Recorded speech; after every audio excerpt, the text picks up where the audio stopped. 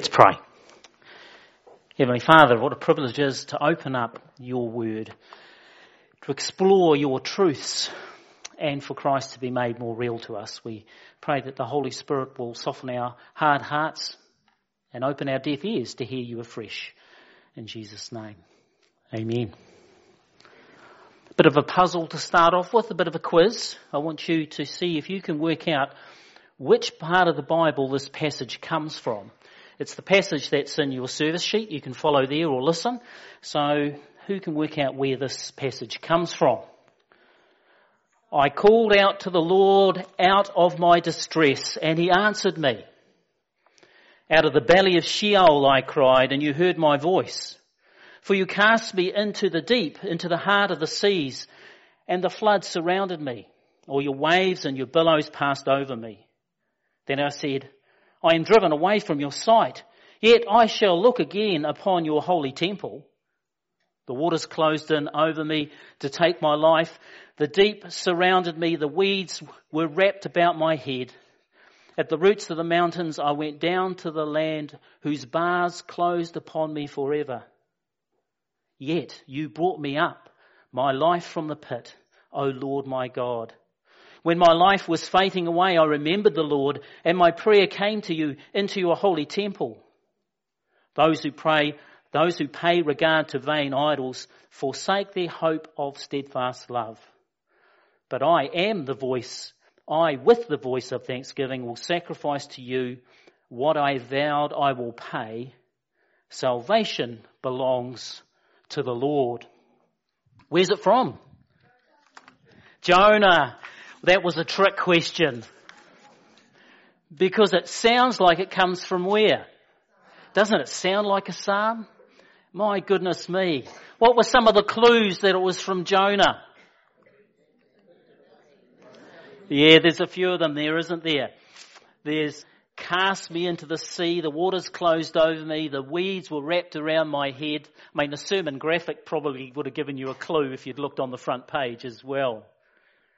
Those verses start with this beforehand. This is the verse that introduces Jonah's prayer. Then Jonah prayed to the Lord his God from the belly of the fish.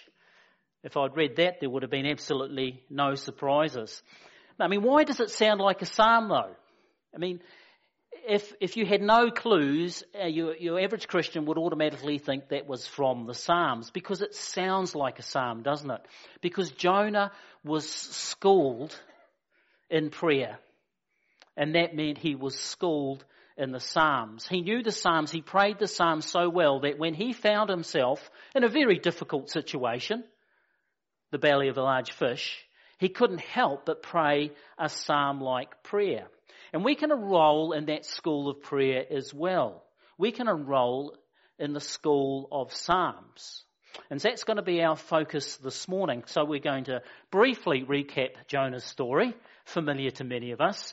We'll then look at Jonah's schooling in the Psalms, and then we'll have a look at Jonah's prayer itself. Now, for our congregation, I've been preaching through a series on Ephesians, and I'm going to take a break over the summer. One of the reasons is because the next passage in Ephesians is so controversial. Wives, submit to your husbands. I can't wait to preach that. But I'm not going to preach it now. I'm going to wait till all the congregation is back. And so we're going to draw breath and we're going to enjoy the Psalms. And then after the summer, we're going to pick up Ephesians in that wonderful passage. That's good. Just as an aside, we have a very large dog run at our place for Tobin, and I think when Judy saw it come, she said, there's room for my husband. So I'm going to have to be very careful how I preach that time. But anyway, we come now to Jonah's story. Jonah's story. Now, most of us, certainly if you've been in church a while, you know Jonah's story, and some of us would have been introduced to Jonah way back by a flannel graph. Hands up those who can remember a flannel graph. Now children, and anyone under 30, a flannel graph was what we used to call an iPad. So, it's what we had in church as an iPad. And some of us can remember a Sunday school teacher with the flannel graph telling us stories, including the story of Jonah. Eugene Peterson, who's well known for translating the Bible or the Message, in that, he said he really enjoyed that story. He can remember as a child learning the story of Jonah by phonograph. And then he went to Bible college and he studied, and the first book in the Bible he translated, the first book of the Old Testament he translated out of Hebrew, was Jonah. And he said it was just as much fun in Hebrew as it was in a flannelgraph. And that's the thing with Jonah. It just never grows tired. And I will briefly recap the story in case there's some folk here that are a little bit rusty about that. Jonah was a prophet. And God told him to go to another country, the country of Assyria, and preach in the capital city, Nineveh. The problem was Nineveh, the Assyrians, were the arch enemy of the Israelites. In fact, in a few decades' time, they would come down from the north and they would totally destroy the 10 tribes of Israel. But even at this stage, it was grim. And so for this reason, Jonah refused to go. He headed to the coast, got on a boat and went in the opposite direction. And God sent a storm. And to save the lives of the sailors, Jonah said, "Throw me overboard." And the sea went calm, and God sent a big fish to swallow Jonah up. And so 3 days later, Jonah was spat out onto the shore near Nineveh. There he travelled and preached. And surprise, surprise, the people of Nineveh, the pagans, the idol worshippers, they listened and repented. And because God is a merciful God, he withheld judgment, much to Jonah's disgust. And the interesting thing about Jonah is in the first half of that story, he runs away and gets everything wrong. And the second half of the story, when he's obedient, he still gets it wrong. In fact, the only bit he really got right was the middle bit, when he was in the belly of a fish. So, that's Jonah's background. And what about Jonah's schooling? Why when he was in the belly of a fish, did his prayer sound so much like a psalm? Well, because he'd been to the school of prayer. And like any good school, it has a curriculum, and that curriculum are the Psalms. And in particular, Jonah prayed a psalm of lament. A lament. Now, there are different types of psalms. Out of the 150, some of them are worship ones and are upbeat. Same with the Thanksgiving psalms. Some psalms are all to do with royalty and the king and his majesty and leading the people in worship. And then there are laments. And laments are the most common form. And you think, well, why is the lament, the sadder songs, the most common form? It's probably because our human condition is so mixed up and so muddled, it's our most natural form of prayer. We're in trouble a lot. So we pray a lot of laments. Statistically, as I said, they're most common. Now, a lament, and that's exactly what Jonah is praying here, has a particular pattern, a form, a rhythm. It's recognisable, predictable opening, middle and end. Laments. But there are other prayers as well scattered all through Psalms. So if we want to pray our true condition, if we want our prayer to be authentic, if we want to grow in prayer, then we need to enroll in the same school that Jonah did, the school of Psalms. Now, before we get into detail of Jonah's prayer, let me explain one of the advantages. There are a number of advantages of praying the Psalms. Now, one of the big advantages is that even though Jonah's psalm started in a very difficult situation, a situation of confinement, a situation of plight, Jonah's prayer did not get stuck there.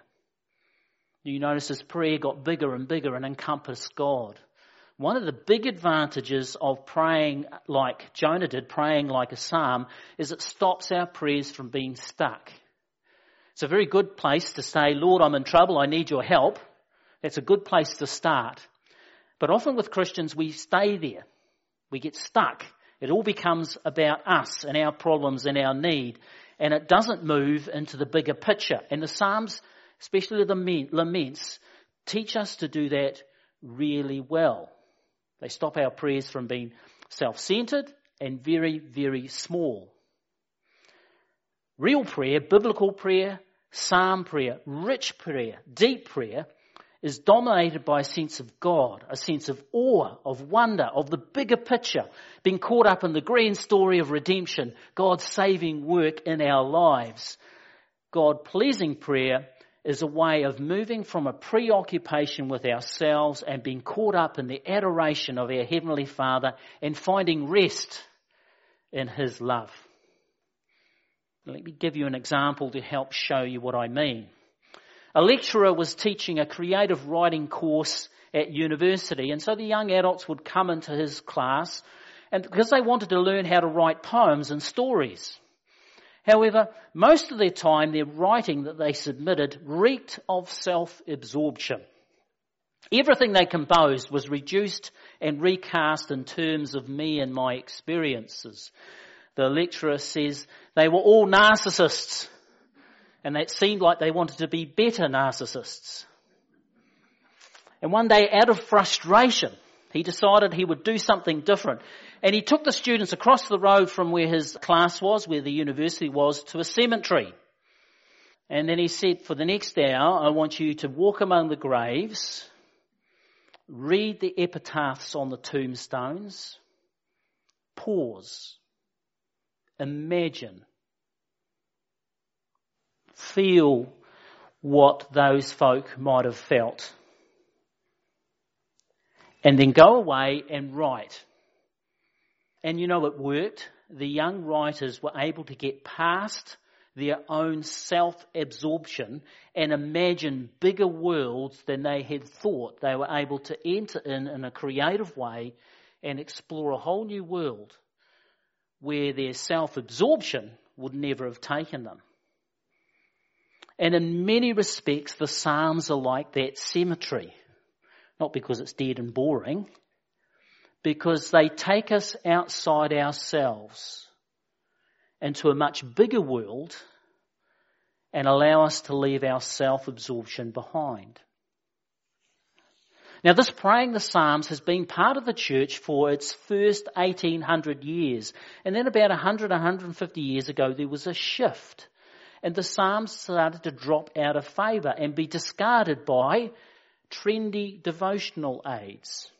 And the Psalms replaced by psychological mood changes and recommendations to pray as you're walking on a moonlit beach. Now, there's nothing wrong with devotional aids and spiritual disciplines, but I think the church is a lot poorer because we have neglected the school of prayer. We have neglected the Psalms as being our primary source of praying and growing in prayer. So there's nothing wrong with the daily bread and word for the day. Those are excellent devotional aids. However, in God's curriculum of prayer, they are like electives. They are good to supplement, but our core curriculum needs to be in the Word of God. And when it comes to prayer, our core curriculum needs to be the Psalms. And we have neglected that as a resource for praying. Now, with any good class or with any good school, there also is a classroom. So not only have we got a curriculum, but we've got a classroom. So where was Jonah's classroom? Well, before it was the belly of the whale, he would have been schooled in the Psalms like any Jewish young lad from the age of 13 and above, and they would have known and wrote, learned and lived in the Psalms. But the school of prayer also had him praying in the belly of a fish. He was confined. He was restricted. Anxiety levels were high.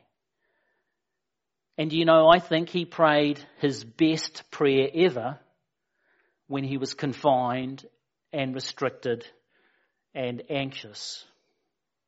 So in God's school of prayer, there are times when we will find ourselves in the belly of a large fish, not literally, but we will find ourselves confined, anxious, unable to see the way ahead. It may be financial hardship. It's a great place to pray your best prayer. Relationship collapse, career reversal, family difficulty, health setback. This is when we lean into the Psalms, as Jonah did, and find an open heaven to our gracious Father. And so Jonah's schooling consisted of a curriculum of Psalms and his ability to take the classroom wherever he needed to be and learn how to pray. But what about the content of Jonah's prayer? Let's see how much it sounded like a psalm. Firstly, in his vocabulary, and that's one of the reasons why you would have picked up it sounded like a psalm. There are a number of references. We'll go through just a few. So when he uses the phrase, my distress, Psalm 18, and other places. When he uses the word Sheol, Sheol was the Hebrew word for grave, going down into the grave. Many times in the Psalms is that referenced. He uses the phrase, all your waves and your billows passed over me, Psalm 42. From your presence or from your sight, Psalm 139 and other places. Upon your holy temple, Psalm 5. I can go on. The waters closed in over me. My life from the pit. My life was fainting away. Into your holy temple. Salvation belongs to the Lord. And you'll see those references there that he is unconsciously just drawing those phrases and those images from Psalms. He probably didn't think, now where's that, Psalm 6 has this wonderful phrase. I don't know if he did that. I think it just flowed because he was so familiar with the Psalms. But of course it's not just vocabulary, it's not just words. Good, honest, integrity prayers not only have words, but they have emotion that combine together the right feelings. Now, every human motion is found and described in the Bible, and in particular, the Psalms. And the Psalms gives us help, a treasure chest of gems to help to put into words those feelings, especially blokes, not just blokes, but times we have these feelings and they're just amorphous and we don't know until there's a name for them, or there's an expression, or we can say, I feel like. And that makes all the difference when it comes to communicating, but also understanding how we feel. Well, the Bible is full of these phrases and these ways of putting emotion into words that we can draw on. Like take wonder. Psalm 139, for you formed my inward parts, you knitted me together in my mother's womb. I praise you for I am fearfully and wonderfully made. How many of us have prayed that prayer? Why? Not just because the words are wonderful, but they help create, they put into words our sense of wonder for the living God. What about repentance? You ever tried to put that into words? Psalm 51. Create in me a clean heart, O God, and renew a right spirit within me. Cast me not away from your presence and take not your Holy Spirit from me. Restore to me the joy of your salvation. What a wonderful resource we have to put into words our feelings. Worship. Make a joyful noise to the Lord, all the earth. Serve the Lord with gladness. Come into his presence with thanksgiving. Psalm 100. How many times have we felt like that, but struggled to put it into words? And so we draw upon the Psalms. And last example out of many, confidence in God. Psalm 23. Even though I walk through the valley of the shadow of death, I will fear no evil, for you are with me. Your rod and your staff, they comfort me. So the Psalms help us put into words the expression of our hearts. And these are just as important as the expression of our thoughts. And the wonderful thing is the Psalms give us permission to bring our feelings to God. There are times when we feel angry with God, but some Christians are reluctant to express that because they feel that's a sin. But then you read the Psalms, and there are times when the psalmist lets God have it both barrels. And so the Psalms give us permission to feel frustrated with God when he's acting so slowly. Psalms gives us permission when we are betrayed by a friend and we are conflicted with that sense of loyalty, with that sense of hurt. The Psalms can put that into words so that you can bring it to God in a heartfelt way. Deep remorse for our failings. A deep sadness over grief. Psalms give you permission and the words to bring those to God in prayer. So Jonah's prayer had the words of Psalms, emotions that Psalms represent, but also the form or the pattern or the structure. And so let's take the style that Jonah prayed in the fish, which was a lament. Now a lament has two basic stages. It starts with an honest and heart cry of frustration or fear or anger to God, angst. But then it moves to a confidence in God because He is good, even if our circumstances haven't changed in the meantime. Good example would be Psalm 13, which I started off with today, but Psalm 13. Notice how the psalmist expresses his angst. How long, O Lord? How long will you forget me forever? How long will you hide your face from me? How long must I take counsel in my soul and have sorrow in my heart all the day? So that's how a lament begins, but it finishes verses 5 and 6. This is how that same psalm finishes. But I have trusted in your steadfast love. My heart shall rejoice in your salvation. I will sing to the Lord because He is dealt bountifully with me.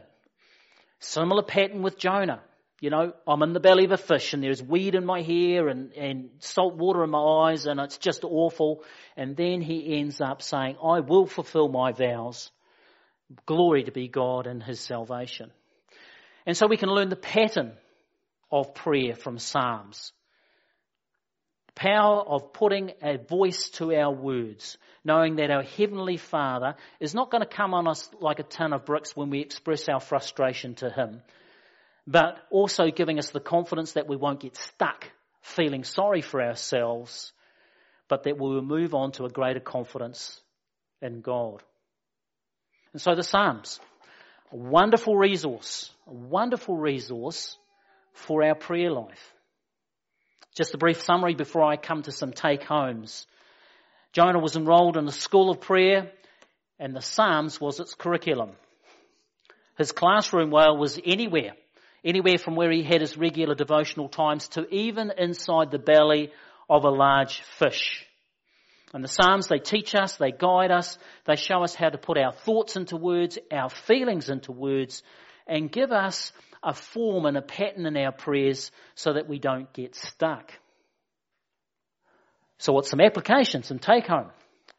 Well, today's the first Sunday of 2021.